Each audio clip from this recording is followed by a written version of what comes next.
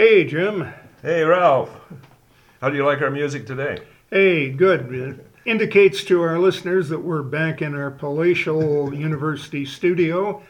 And actually, I hate to break it to you gently, but we have no coffee today. So, Well, we have had coffee earlier, so I'm nicely caffeinated myself. yeah, I'm a little toasted on caffeine myself. Yes, indeed.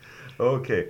Well, today we're going to tackle something that is in the news and something that our listeners have been thinking about, and that is fake news. Okay, so why is fake news in the news? Well, apparently there's a lot of it going around, including Ralph. It could be that some of our listeners would say, "Hey, you guys, that stuff you talk about, do you make that up or is that real?" Well, we can assure you that it is real news in that it comes from a journal. Well, that's one A thing, peer-reviewed journal. a So, peer-reviewed journal, and it's current. So those are two criteria, and hopefully there's no real agenda here with Ralph and Jim. if we have any agenda at all, it's to help our listeners to be better Yeah, and do better. to do better and help their friends to do better. Yeah, so that's that's the agenda. That's the bias. So we're up front, with that. Um, but it's interesting, Ralph. You know, when I first started to look at the term fake news, um, I there's fake information, misinformation. There's disinformation. There's malinformation, and intent seems to be a very big part of it. Uh, Fake news that is destined to harm people is much more sinister, I guess, than fake news that's just sort of fun. For example, over in my filing cabinet there in the motivation folder, I've got was it a Globe or an Inquirer or something like that? And there's a picture of a guy on the cover and a story about this guy who's 4,000 pounds. Now, is that real news? I think you knew if you bought the Inquirer, you were probably going to get some of the news in there that was not necessarily accurate. You mean Elvis isn't alive and well? Well, somebody named Elvis is alive and well, but but Presley, no, I don't think so. And but people who buy the Inquirer or whatever that Newspaper. yeah, I was trying to come up with a better name for it. Buy it with buyer beware, as their operating principle. You can't believe everything, but it's kind of interesting that a number of years ago I did some research on humor and health, and it was in a peer-reviewed journal, and somebody from Globe picked it up and interviewed me about the article and put the interview in the Globe. A paper that not necessarily is known for veritas, for truthfulness. But it was an interesting process because this writer interviewed me, then wrote the story, and then sent me the story to approve, and then interviewed me again. So that, and what was in that particular issue, at least in terms of humor and health, was an accurate depiction of what I had written in the scholarly journal. In the scholarly journal, probably 12 people read it.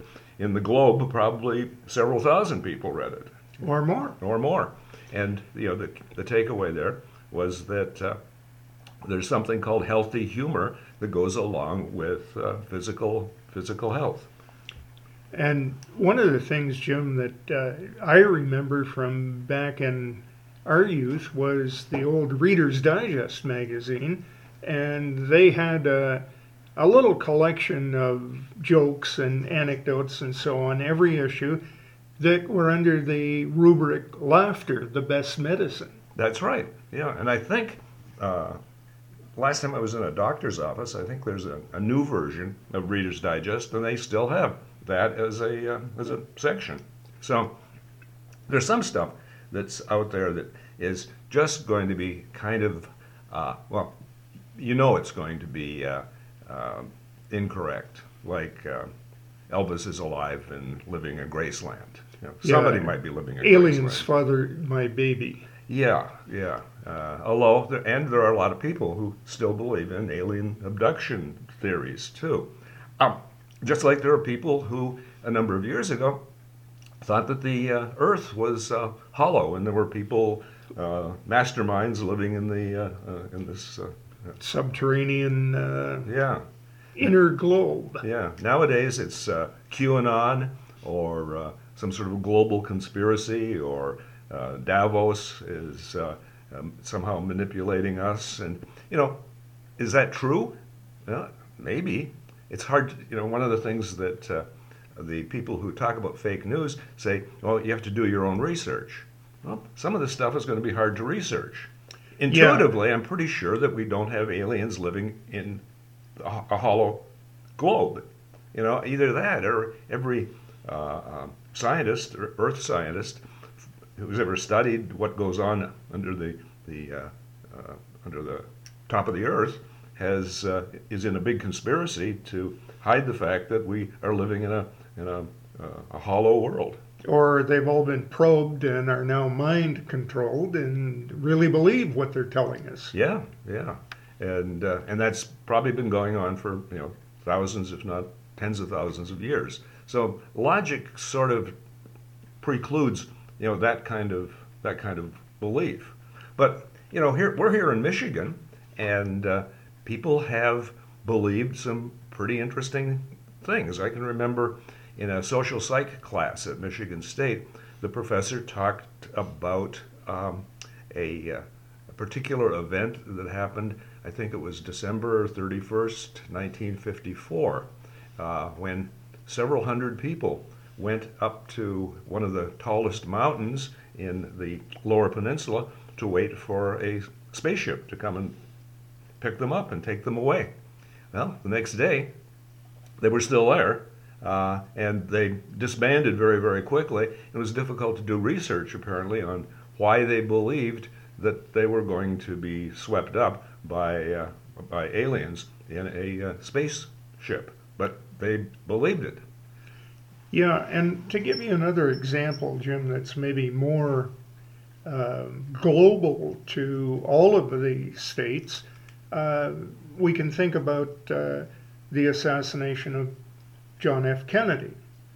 We know that Lee Harvey Oswald was captured and held as the lone assassin. Mm-hmm.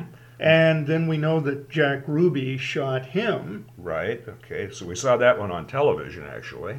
And then we had for, well, all of the next years up until today, there are people who say it was done by the CIA, the FBI, the Russians, The Kennedys? the Kennedys, the mob, and all of those theories have supporters who say it has to have been happened this way because, Uh-huh. and they'll trot you out a line of evidence, and sometimes their chain of reasoning is fairly plausible, but they'll get to a point and then they'll say, well, we can't support the mob past this point because everybody in the mob who was involved is now dead.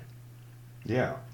And so you say, well, okay, I've followed you up to this point, but now you're asking me to make a great leap of faith to say that the sources are dead, but I still have to believe you. Mm-hmm. Yep.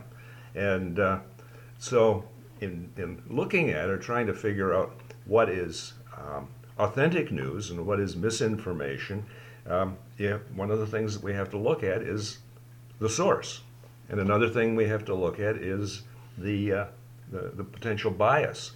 It's my idea, I haven't seen this in research, but it's my idea that fake news is spread by people who want to appear to have kind of the inside story. We all want to be I don't know, sort of inside of the things that are happening, whether Yeah. it's COVID-19 or oil crises, or one I heard recently. My wife told me about it. Is that in the next 6 months, money, as we know it, currency, will be outlawed in the United States. That's hard to believe because there's absolutely no legislation that I can find that has anything to do with the devaluing of currency. Now, it's happened before, no question. Our currency is more likely to be devalued by the inflation that we're experiencing right now, as opposed to a government mandate. Yeah, the only thing that I can think of, Jim, that might lend some credence to that is that the government is now saying, well, we're going to do something with digital currency. They're going to regulate that Yeah. with the Federal Exchange Commission. And so you may say, well, wait a minute. The plot is we're all going to digital currency, and they're going to reset the whole value of money through, and now we'll be all of us issued with a digital wallet instead of a paycheck. Yeah, and that was interesting. The term you used, Ralph, was reset, and that was a term that was being thrown around about a year or so ago, and particularly in Canada, when it was, and I think the Prime Minister used it. And the idea here is that all of our debts will be forgiven, including the mortgages on our houses, which apparently will be then signed over to the government, and will be given a stipend to live on, about I think $37,000 or so. So that'd be 37 for you and 37 for Karen. So that's what, $74,000. Which is about, if we think of it in today's terms in cash money, that's about a comfortable middle class living. Mm-hmm. Yeah, until gas goes up to $6 a gallon, and then And hamburger goes up to $15 a pound. yeah. So those things are possible as well. Anyhow, the Great Reset, and that was all over the internet, and you can, our listeners can go Google it now, and they'll probably find some information on it. And it's interesting that YouTube is often blamed for being the father of or the mother of misinformation. Well, I can see where that could be charged because, for example, if I want to set myself up with a desk and a microphone and a camera, I could have a YouTube channel that said virtually anything as long as I did not advocate for the violent overthrow of the government. Yeah. But if I said, the moon is made of green cheese, and I could find 72 people who believed me and said, I'm going to follow him because he believes the moon is made of green cheese, there's nothing to stop me or them. Right. And it's Camembert, Ralph. It's not green cheese. Oh, well. So just so okay. Okay. Yeah, I'm not going to argue with you here, but later on we'll dispute that. I have my master's in cheeseology.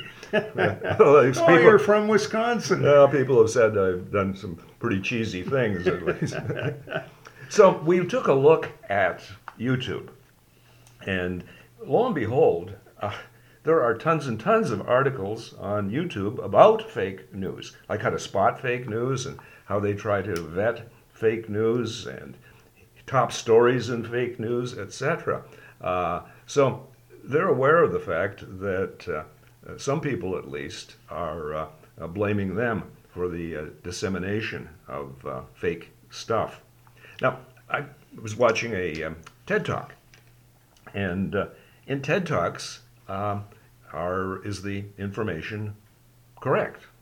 Well, my wife did a TED Talk, and her talk was carefully vetted by the people, the producers.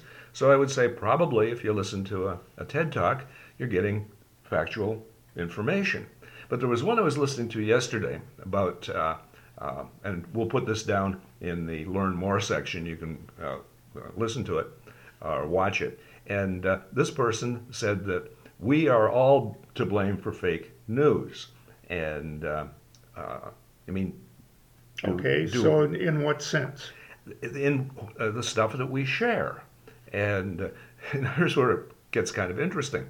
She said that I think it was over 60% of the content that people share hasn't been read by the person who shared it.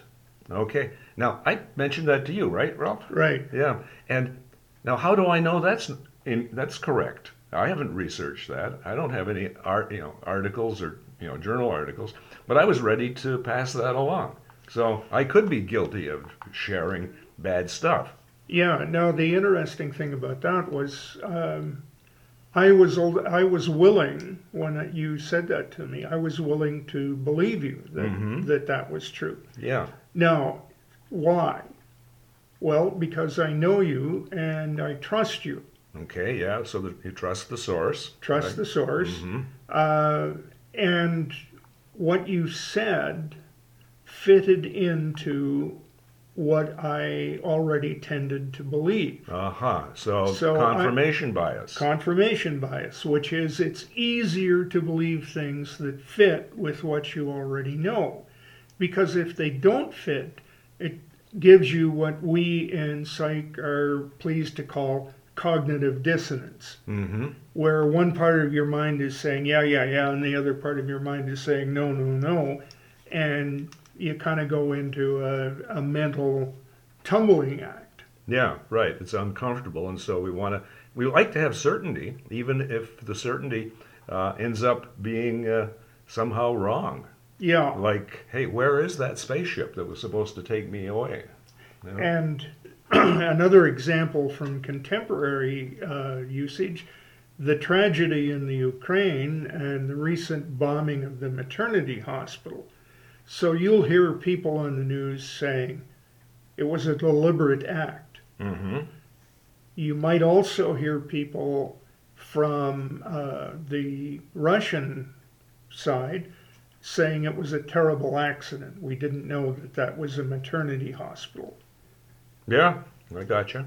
So which confirmation bias do you have? Are you siding with the little Ukraine who's gallantly defending itself, or are you siding with the Russians? Well, I hope for most of us here in the West that we mentally are pulling for the Ukrainians.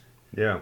Just because we see the Russians as, well, they are the aggressors. Right. And we can make some analogies, I suppose, to what happened prior to the Second World War, but that really isn't the purview of our podcast. But yeah, we hear all sorts of things in the news media, and we have to make some decisions as to what we're going to believe and what we are not going to believe. Are we going to believe Fox News versus Huffington Post? Well, one of the people that we'll put on under Learn More was a contributor to Huffington Post. She said she could say anything, and it wouldn't be challenged. She could say the moon is made of green cheese, or if Jim Carroll says the moon's made of camembert. It says, and that would not get challenged. So we grew up in Canada, Ralph, and there was one news source for the most part when we were growing up, the Canadian Broadcasting System. Right. Which touted itself as the news for all Canadians. Yeah. And who funded it? The Canadian government. So all the news that's fit to print or something like that, or all the news that fits we print. Yeah. So you have to say to yourself, well, who's the source? And those of our listeners who are over maybe 50 might remember from their childhood a news broadcaster named Walter Cronkite. The most trusted man in America. Yeah, and when Cronkite said something, you pretty much could take it to the bank. Yeah, we believed it, no question. And the thing is, 99% of what he said, I think, was gospel to the facts. And if he had any interpretation, he said, my interpretation is, or I believe, or my opinion. And he almost never did that. So what you got was pretty much the facts. Yeah.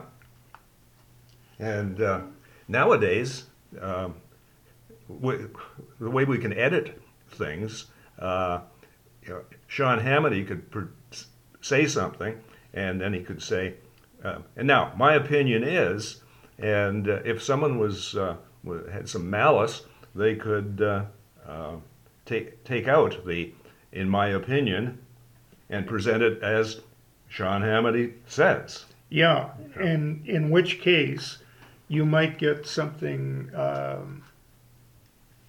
not completely off the wall, but certainly presented from a stance of pro-right bias and not know it because there's no "in my opinion" or "I believe."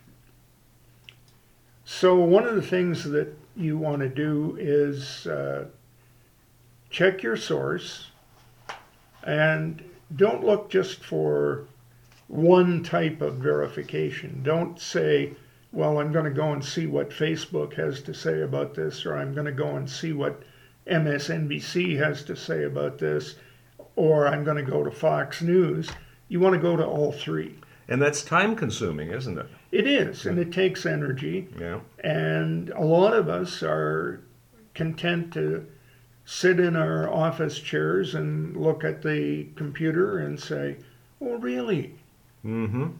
Okay, so one of the things, and we'll put this in Learn More also, there was an article in Wikipedia that looked at fake news.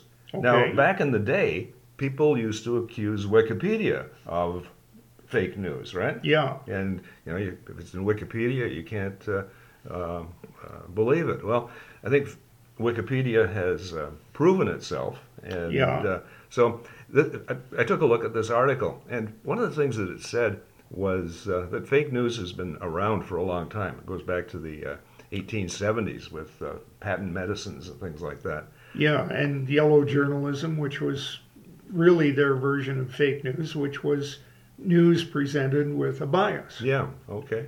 And so if you go to the link, you can read the article.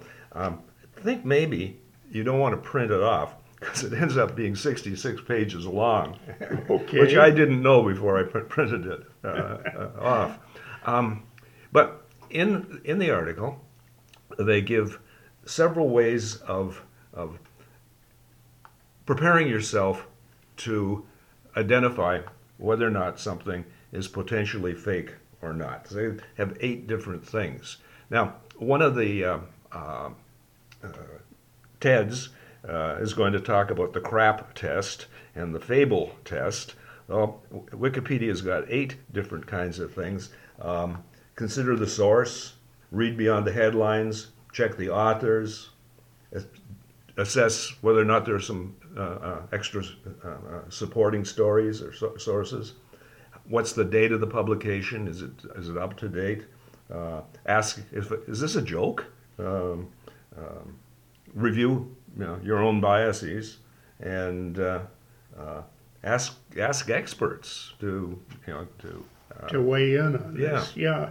And the interesting thing about that, I guess, for me, is that often the headlines are what people are pleased to call these days clickbait.